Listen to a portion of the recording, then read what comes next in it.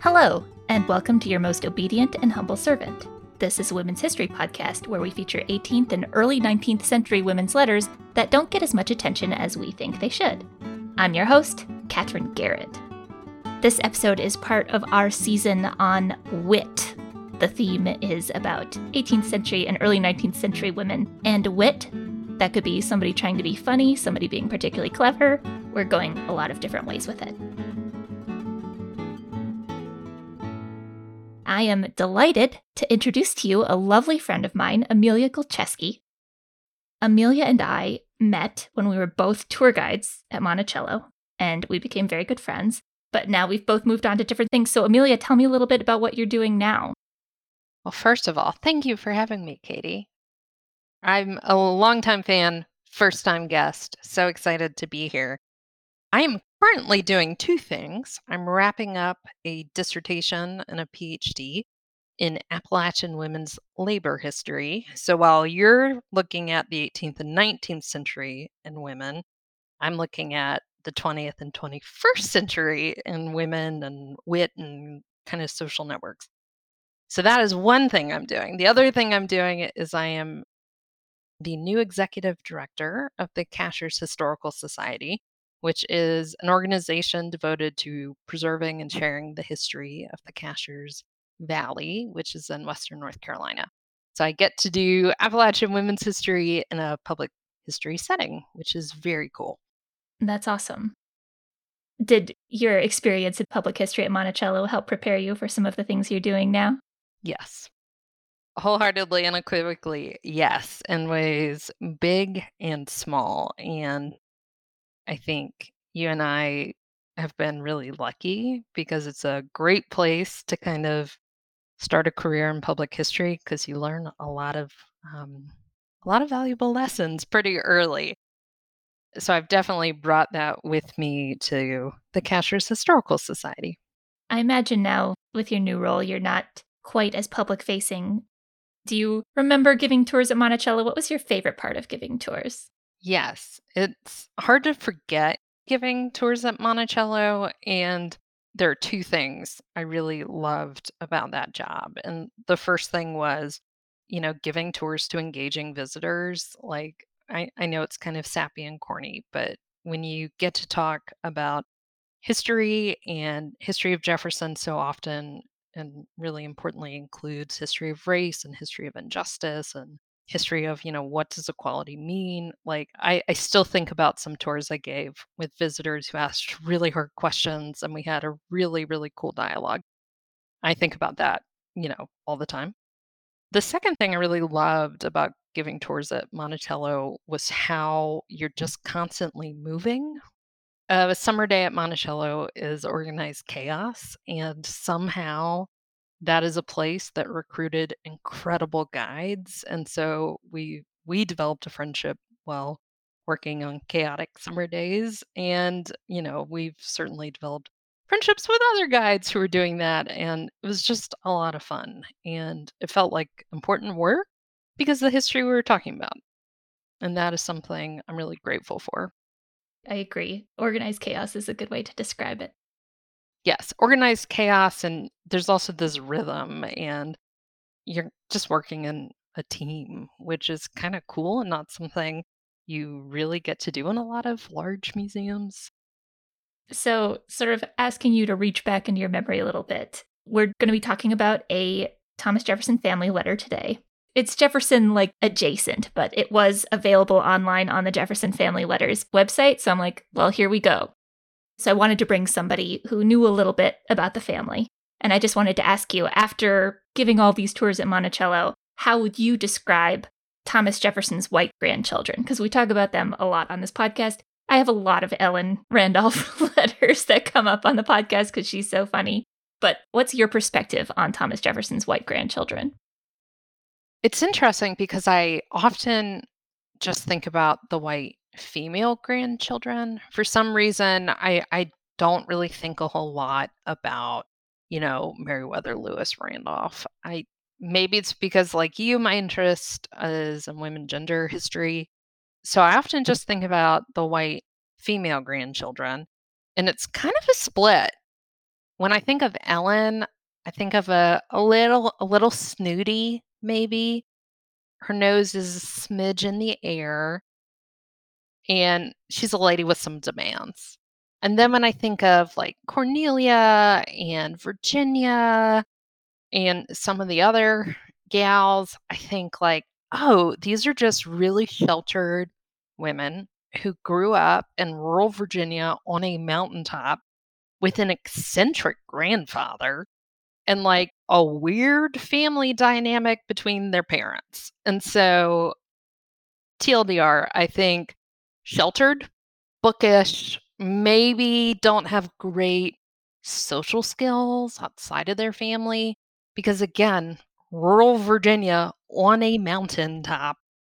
And a mother who's giving them an education that she received in pre-revolutionary France. So compared to everybody else with their female education, they've got something completely different, a completely different idea of like what's funny or interesting. So I totally agree. Like it's sheltered. It's this little mini society of them and all of their siblings where they get each other really well, but they don't necessarily get other people. Yeah, which, we all have that friend group or we all have like that relationship with a cousin or a sibling. And when you're out in public, you realize like, oh yeah, no one understands this dynamic. And that is really what I think about the Randolph grandchildren. They're like fine in their isolated little world, but they're speaking a different language than a lot of the other people coming to Monticello or the people they're encountering outside of rural central Virginia. That seems fair. So this letter is from Sarah E. Nicholas to her sister, Jane H. Nicholas Randolph. And so Jane is married to Thomas Jefferson's oldest grandson, Thomas Jefferson Randolph. So it is the sister-in-law of Thomas Jefferson's grandson. Definitely a family letter. We're getting a little bit far removed from Jefferson, but you know what? Sometimes that's where the fun letters are. Well, yeah, and it's hard to get too far removed. She's married to a guy named Thomas Jefferson Randolph. Yeah, very true. Thomas Jefferson, his shadow is very, very long for his grandchildren. Yes. Again, like you said, when I think of the Jefferson grandchildren, I mostly think of the women because those are the letters that I read the most and they're the most funny. So Thomas Jefferson Randolph, when I think of him, I think of a letter that his mother wrote about him when he was a child, where she talks about how he seems to learn absolutely without benefits. Burn, Ma. That's what we call in the 21st century a burn. She's always talking about how he is not a good student and like maybe he'll be a farmer. It's that 18th century tough parenting a little bit when it comes to Thomas Jefferson Randolph. But he is the one who ends up managing Monticello after Thomas Jefferson dies. He's the one who starts the process of settling Jefferson's estate. And he's living close by to Monticello. So at the time of this letter, this is written on March 30th, 1821. It is, as I said, from Sarah E. Nicholas to Jane H. Nicholas Randolph. Jane and Sarah are the daughters of one of Thomas Jefferson's political protégés, Wilson Carey Nicholas, and his wife, Margaret Smith Nicholas. So Margaret Smith was part of a prominent Baltimore family, and she married Wilson Carey Nicholas and moved to Virginia. And they were, again, prominent Virginians. Wilson Carey Nicholas was good friends with Jefferson and basically followed his political ideologies, which is a good way to get into Jefferson's good books. And so his daughter ends up marrying Thomas Jefferson's oldest grandson. They married in 1815, so that's about 6 years before this letter. At this point, they're living on one of Jefferson's plantations called Tufton, very close by to Monticello. If you've ever been to the Thomas Jefferson Center for Historic Plants, that's Tufton, which you can do. They do good tours at the Center for Historic Plants on like certain occasions. And it's beautiful. Go there during rose season. It's absolutely gorgeous. Jane is at this point 23 years old. She's a mother of 4 already. And how many children did she go on to have? She and Thomas Jefferson Randolph had 13 children, 12 of whom survived to adulthood. Wow. That's a huge family. And Thomas Jefferson Randolph was one of... He had 10 siblings who survived to adulthood. So you've got a million cousins and aunts and uncles at this point. And then Jane is one of 13, one of 12? Yes, 12 siblings, 9 of whom reached adulthood. Wow. It's big family marrying into big family. And the Nicholas family, I had a harder time finding exactly people's birth dates. With Thomas Jefferson's kids and grandkids, we know everything pretty clearly. But I couldn't find, for the author of this letter, Sarah, I don't know when she was born. I could not find it. I was able to find her on some genealogies, but it's one of those genealogies that just says the name and doesn't give any information after that. To me, from the letter, it feels like a letter from a younger sister to an older sister, but I can't guarantee it. That's just the vibe that I get. I can tell you that she was not married at the time she wrote this letter. She was living with her mother in Baltimore. So it's 1821.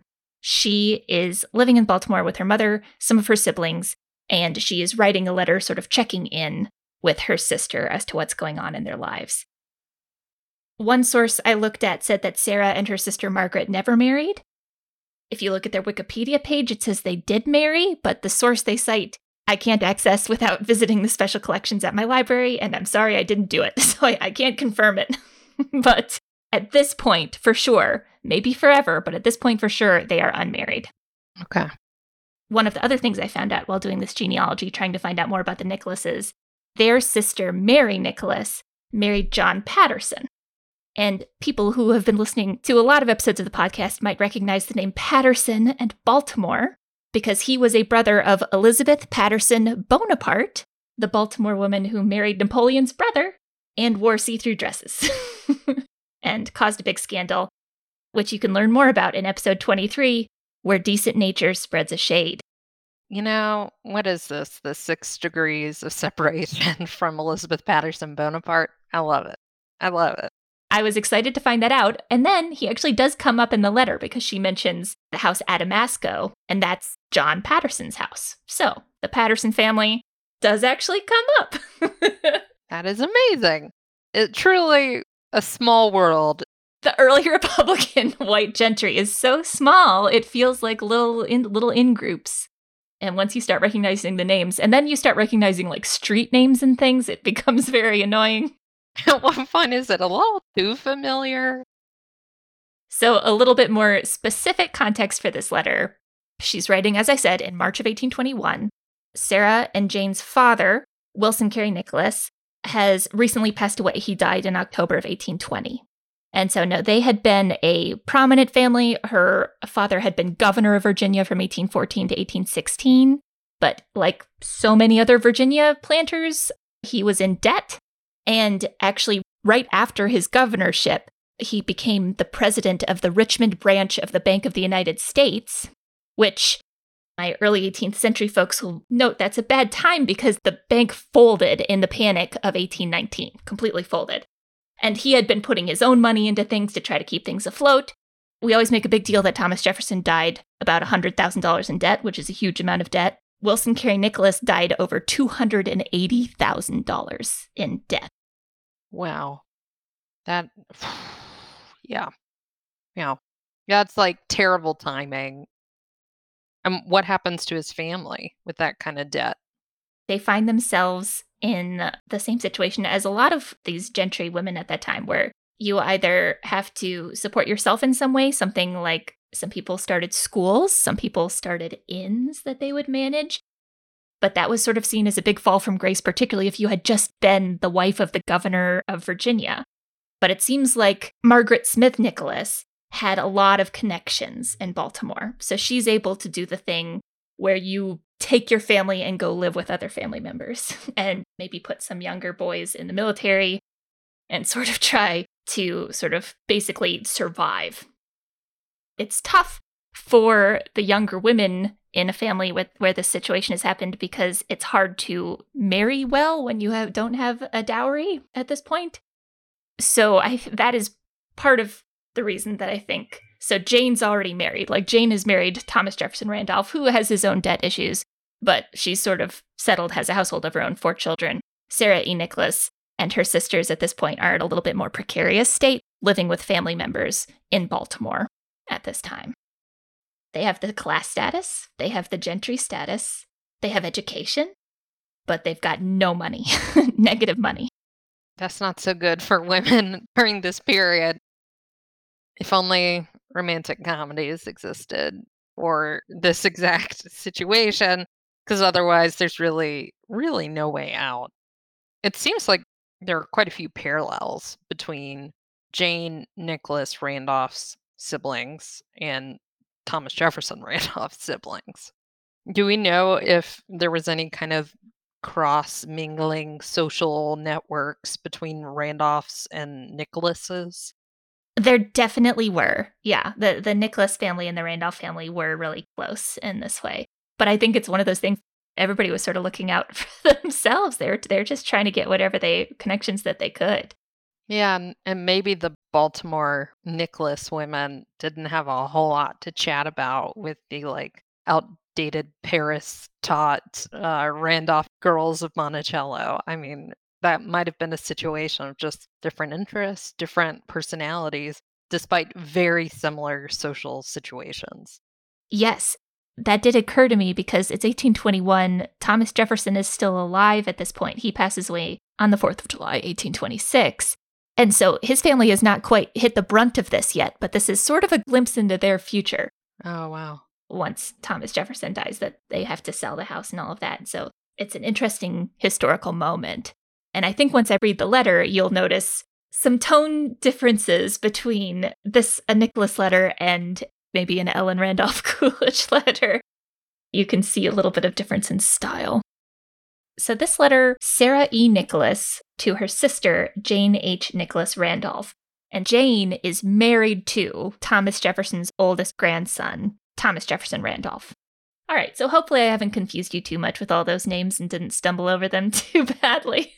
No, training at Monticello is really great because you just get used to a whole lot of people with very similar names who have very different relationships with one another. So we're great. We're good to go. All right, so I'm going to go ahead and read the letter. Sarah E. Nicholas to Jane H. Nicholas Randolph, Baltimore, March 30th, 1821. Such an adventure, my dear Jane, as I have had, but I will not anticipate.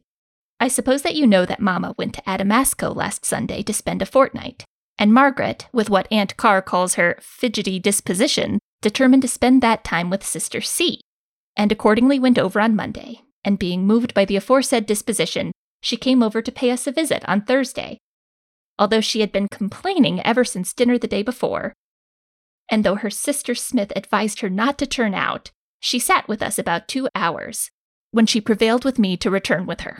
I accordingly put on my coat and hat and set out with her.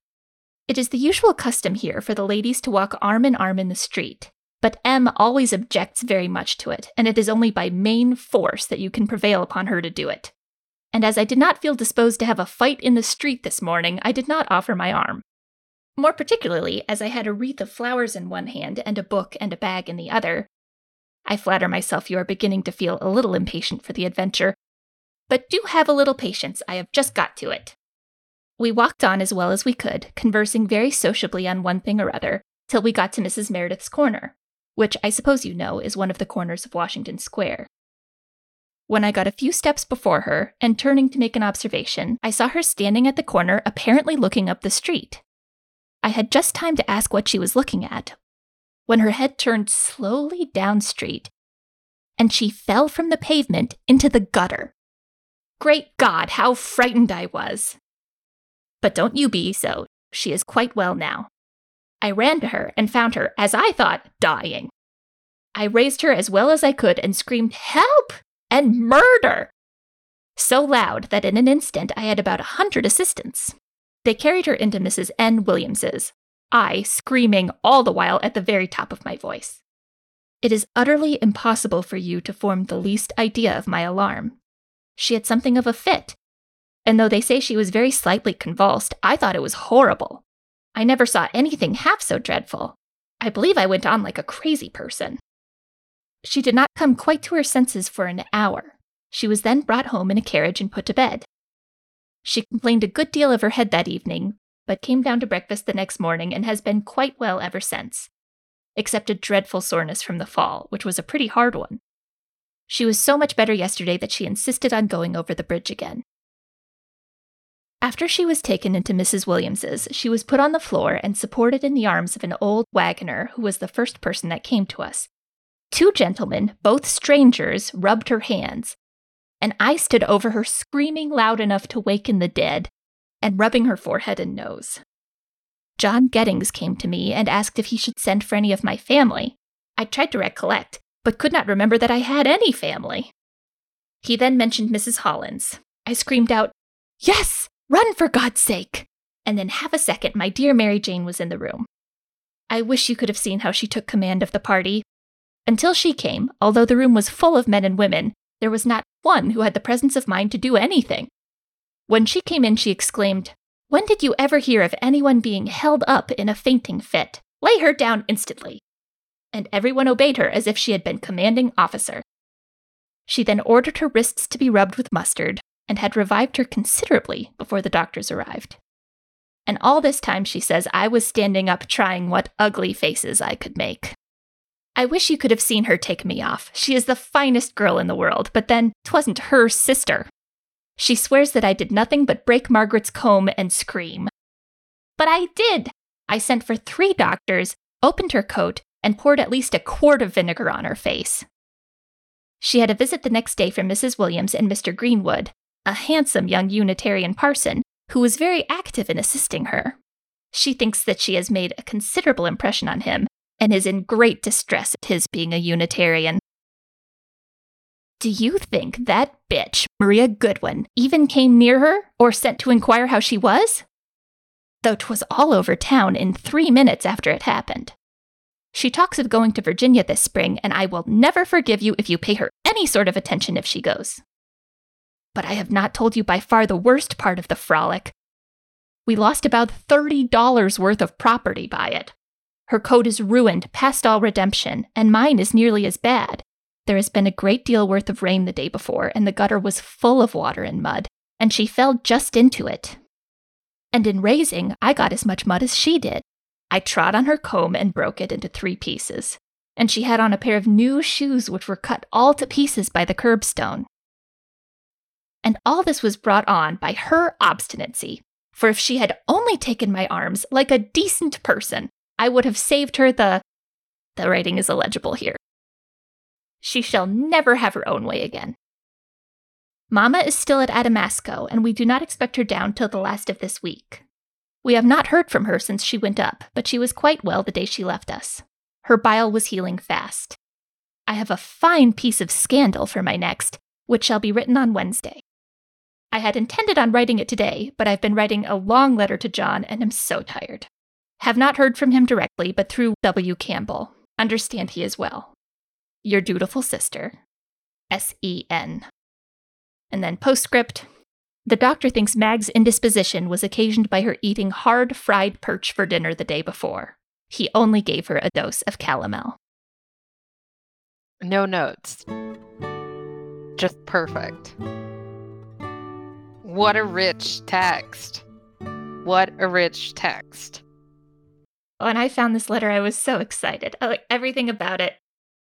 She knows she has a good story, and she's like, I've got to write this as best as I can to really sell this. And I'll bet she was great in person as a storyteller from just reading this. Yes, and I don't know how much anyone was thinking about like comedic timing in writing about, day-to-day occurrences, but the postscript is really like chef's kiss perfect. It's just some hard fried fish that caused all of this woe. Can you help me just kind of keep track of everyone? Sure. We know Sarah is writing to her sister Jane. Mm-hmm. And it's about Margaret, their sister, who took a tumble. Yes. Okay. And then Mrs. Hollins, Mary Jane Hollins. Do we know anything about her? That is a great question.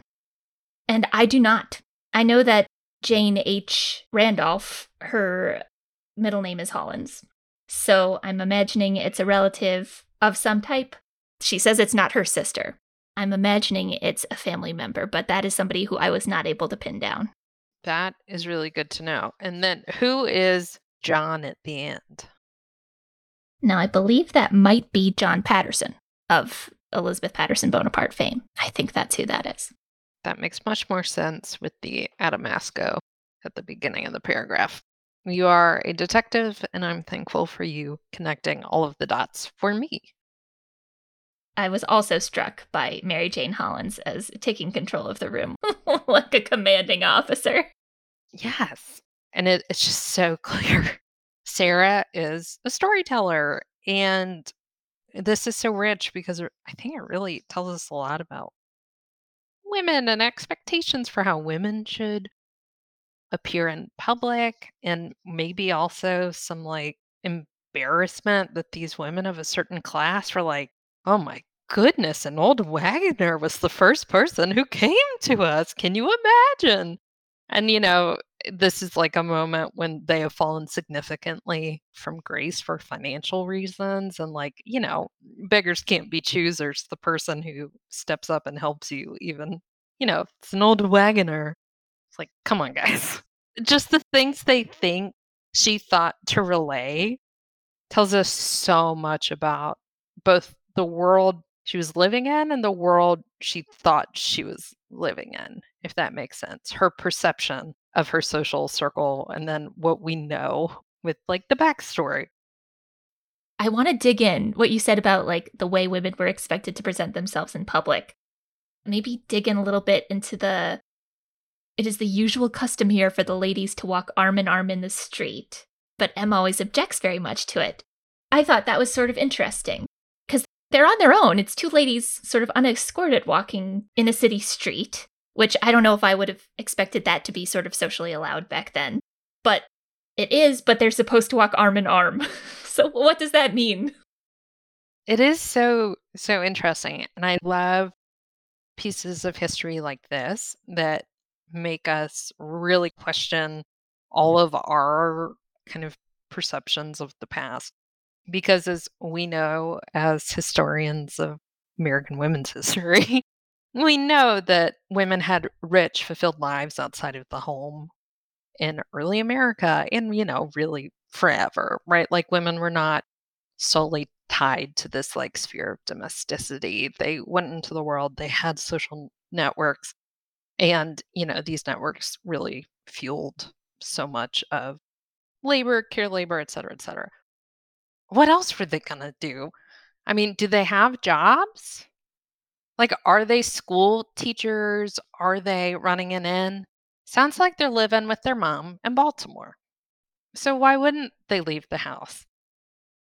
Sometimes I think we assume that women in 19th century America were all Emily Dickinsons and, holed up doing embroidery and writing poetry. And no, in fact, women were not solely tied to the home, especially young women who were not married. Yeah. But then what you said, they're not tied to the home, they're out walking, but the custom is to like lock arms as if two ladies like locked arms together will ward off any potential nefarious. If someone's gonna run and grab you, Exactly, exactly. well, you can't get both of you. Exactly. And, they're not wearing like huge hoop skirts or anything like that. Not yet. It's just kind of interesting to imagine, like Jane Austen characters walking through Baltimore. And, I could totally see his sister being like, come on, don't touch me. She has the like teasing tone set where she says what Aunt Carr calls her fidgety disposition. I did laugh when she was like, as I did not feel disposed to have a fight in the street this morning, I did not offer my arm. I think she's very good at being either, writing in the sort of Jane Austen-y, very high class way, and then lowering the tone a little bit for comedic purposes, which sends me. That's one of my favorite things. It's so good. And my favorite primary sources illustrate that people weren't really that terribly different 200 years ago. Like the basic human instinct of like kind of ribbing someone, making fun of someone, or saying like, "Oh, she was being a little difficult. I didn't want to cause a scene, so I let it go, but I'm going to tell you about it." That's not a modern concept. People have been doing that for years, and there's something kind of cool about that because we can all relate to exactly what Sarah is writing about here. It sounds like she perhaps just fainted. Then they said she had some type of fit, like maybe it was a seizure or something, but it doesn't really seem like it was that serious. But the fact that falling into the gutter caused that much damage, I think paints a really interesting image of what the streets looked like at this point. I know from, horrible history shows and stuff like that things were gross back then and people just threw their trash in the street, but this really brings it to life. You start to wonder, particularly when she talks about how their clothes were destroyed, their shoes were destroyed. I think we can all imagine how disgusting the streets were. I mean, trash and animal waste and ugh, nobody wants to go back to 1821 Baltimore to like see and smell it. Like that's just not the thing. But I am wondering how uneven were things. How tall was this gutter? It wasn't like she fainted and just kind of like tripped over a very tiny curb. It seems like there was a little gulch there. I don't know what the streets were made out of. Probably shells, considering the proximity to the bay, Chesapeake Bay / the Atlantic Ocean. I hadn't thought about that. You're totally right. That's got to be shells because that would cut up her shoes. Totally cut up her shoes. Probably cut up her arms, depending on how she fell. She was probably not looking her best, old Mags, when she got up. I wish we knew what Mags said to Sarah when she found out Sarah sent this to Jane, because I bet she was steaming. Because not only did an old wagoner reach out, not only did she ruin her shoes, not only did she embarrass herself in front of a Unitarian minister, she was probably cut up and in pain. Yeah, true. The physical side of it is not as emphasized as like the social embarrassment and the material losses. Another thing about the way she wrote the letter, where she's self-deprecating about how much she's screaming. She has a little parenthetical where she says, "Great God, how frightened I was, but don't you be." Like, she's like, don't worry. I'm not just like making fun of my sister who is now in horrible distress. Like, It's like, spoiler, she's okay, but let me paint a picture for you. There's something so delightful about that. And you wonder, if in different circumstances, like, could she have been a writer? A writer for a public audience. She is obviously a writer here, and the time and care she took to send this to her sister is really evident. But as we think about the possibilities for women in this period, if her family's in pretty significant debt, I don't know if a writing career is an option for her, but she clearly has the ability to do it. I mean, she's really talented, which makes reading this so darn fun. exactly. She is crafting this letter. She's like, I'm going to make sure that my sister's in the right mind space. Then I'm going to really just rip into my other sister. And then she's a little self-deprecating, which I enjoy self-deprecating humor. She's talking about how much she's screaming all the time. And the fact that she says she yelled murder. Help and murder. I mean, it's hilarious. Like, it's just hilarious to me. She says, I screamed help and murder so loud that in an instant I had about 100 assistants. Now, did you have 100, Sarah? Did you? Or is this what we like to call a hyperbole? I don't care. It's delightful. It's really delightful. And like, yeah, you want to catch attention? Scream murder in a Baltimore street. And I'm assuming daylight. And two women, I wonder how common that would be. Like two ladies, one screaming, murder, murder. Paints a really vivid picture. One of them lying in the gutter. Like, I can see why the old wagoner was like, I've got to help them, even if they don't appreciate it. Oh, and The two gentlemen, both strangers, rubbing her hands. Like, that must be very intimate for this time. I can see also why you would be mentioning that in a letter. I wonder, would she have mentioned that in a letter to her mom? There's something, I think, really intimate about that, and it's like a case of, I'm gonna tell my sister, but maybe not my mom. Like, I don't know if she'd like that. I don't think my brother would like that. But here's my sister who would find this a very good part of the story, which just speaks to, again, female bonds, right? And knowing her audience, again, as a writer, she knows her audience here. And it's so funny. The two gentlemen rubbed her hands, and I stood over her, screaming loud enough to waken the dead. Also relatable. That is also how I handle a crisis. Let's talk about the hero of the day, Mrs. Hollins, where all these men are just rubbing her hands and not doing anything. And then Mrs. Hollins comes in and says, lie her down. She's fainting. And then, it is 1820, so they're rubbing her wrists with mustard. Who knows if that's going to help? I'm not gonna lie, that is my favorite part of the whole letter, is like this poor girl. They were dousing her in essentially a salad dressing, like mustard and vinegar. Yes. So there's something I find so charming about this.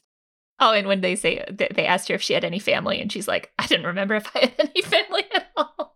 Yes, which, is great. Can you talk to me about the handsome young Unitarian parson? Because I think there's something delightful about this. Oh my gosh. Mr. Greenwood, handsome young Unitarian parson. There actually probably is more about Greenwood, but I did not look up much about him. The fact that she passed out, she had a visit with a very handsome young Unitarian parson, and then she's in great distress at his being a Unitarian. Just feels like this poor gal, she's getting it all, the mustard, the vinegar, strange men. And she wakes up to this cutie, and then he's a Unitarian? He doesn't believe in the Trinity? That would knock her out yet again. She's been through it.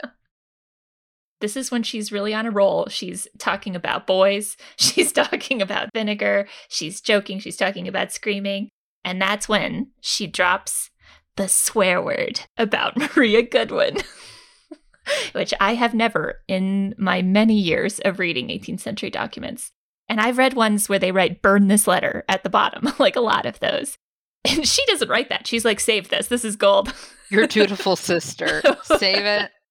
And I want everybody to know, 200 years from now, that Maria Goodwin was a bitch. And as someone who researches the women's movement and post-women's movement, feminism and activism, like, bitch is all over that. Like, that is a term that comes up quite a bit in both the, public retake the term, take back the term, use it differently, and some of those same people using that term about their colleagues. So it's very charming to be transported back to 1821, where it's like, oh, at first I thought that word would not mean the same thing. I think it does. I think our girl Sarah is saying she does not like Maria Goodwin. Who is this no good lady, Maria Goodwin, who got on Sarah's bad side? See, this is so funny because I did absolutely no research into Mr. Greenwood. And I did so much research into Maria Goodwin. Great. You picked the important part. I was looking through historic newspapers. I was looking through the Baltimore Directory of 1820. And I cannot find any mention of Maria, which is not unusual. It's normally men's names that appear in these things. So I was able to find a Thomas P. Goodwin, who was in the commission business. He advertised in the Baltimore Patriot quite a bit, but he died in February of 1820. So this might be a family member. There's not a lot of Goodwins. there's possibly some relation to a Thomas P. Goodwin. It seems like it's somebody who is in business. It's not necessarily like an old gentry family, but that's all I could find. So I don't know who Maria is. I can tell you that she doesn't appear in any of the other family letters, so it doesn't seem like perhaps she was paid any attention if she visited Virginia in the spring. The I will never forgive you if you pay her, meaning Maria Goodwin, any sort of attention if she goes to Virginia. Like icing on cake. Perfect. This is the drama we live for. Yes. The fact that she describes it as a frolic, though, I'm like, yeah, you know exactly what's happening here. And all of this was brought on by her obstinacy, and then she's really going on, and she gets so excited, she gets so wound up by writing that you can't even read her handwriting. And like, she will never have her own way again. No. Do we think Margaret, or as I've been calling her, Mags, is younger than Sarah? I wish I knew. I wish I knew, but I could not find a single date with the Nicholases. I always feel this whenever I put this out in a podcast. There is some PhD, there's some Baltimore historian out there who's yelling at their computer right now because they're like, well, of course, you should have looked at this source and found it, but I wasn't able to. So if you know, I love learning new things. Please email me, but be nice. Please be nice. It's hard to tell what is her leaning into the story, leaning into, can you believe this? Here's a little hyperbole. But like to say we lost about $30 worth of property by this frolic, I think these women really feel the weight of the financial precarity or insecurity their father's debt has kind of landed them in. And what kind of options do they really have to alleviate that debt? I mean, yes, they could open schools, they could open inns, but as you mentioned, they'd sacrifice some of their social standing or any kind of class elitism that they're using as cultural capital, which if you don't have actual capital and you're a woman who's not married, you're a woman who's in debt, you're a woman living with your mom, like what else do you have, right? Do you sacrifice your cultural capital for, actual capital? I don't know, but it seems like this kind of tough predicament that, young women have found themselves in. Yeah. Like, I don't want to just dismiss this as like kind of fun or frothy and like, oh my gosh, can you believe a woman in 1821 actually called another lady a bitch? Like, that's wild. I want to acknowledge that and that, like, this tells us a lot about class and women's status and all of the kind of limitations they have by inheriting a heck of a lot of debt and living with their mom. This is an odd predicament that I bet, 10 years before they never thought they'd find themselves in. Absolutely. Absolutely. You summed up that letter better than I ever could, Amelia. Thank you so much. That's not true. That's what I love about these 18th century letters. There's always something rich to them, even in this like, a silly story that happened. But look at the picture it paints and look at what you can find out. And do we have any sense of the scandal she was going to discuss in the next letter? I mean, it feels like there's an episode part 2 that needs to happen. I am about to go through this database of just looking at some Sarah letters and see what I can find out because I need to find out this scandal. Thank you so much for coming on the show and talking to me about this. It's always a delight to talk with you. Thank you for having me. It is always a delight to talk with you. And it's really a delight to get to talk about a source that is so entertaining and revealing. And wow, fun. This is a fun thing to read and discuss. Thank you to the Thomas Jefferson Family Letters Project for putting this online. These are freely available on the Monticello website. That he put a ton of work into these, and it's just a fabulous resource. So go check those out. For my listeners, I will link to the text of this letter in the show notes. Thank you so much for listening, and I am, as ever, your most obedient and humble servant. Thank you very much.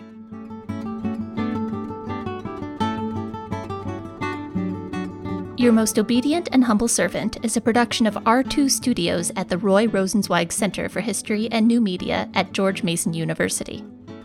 I'm Kathryn Gehred, the creator and host of this podcast. Jeanette Patrick and Jim Ambusky are the executive producers. If you enjoyed this episode, be sure to listen to past episodes and check out more great podcasts from R2 Studios. We tell unexpected stories based on the latest research to connect listeners with the past. So head to r2studios.org to start listening.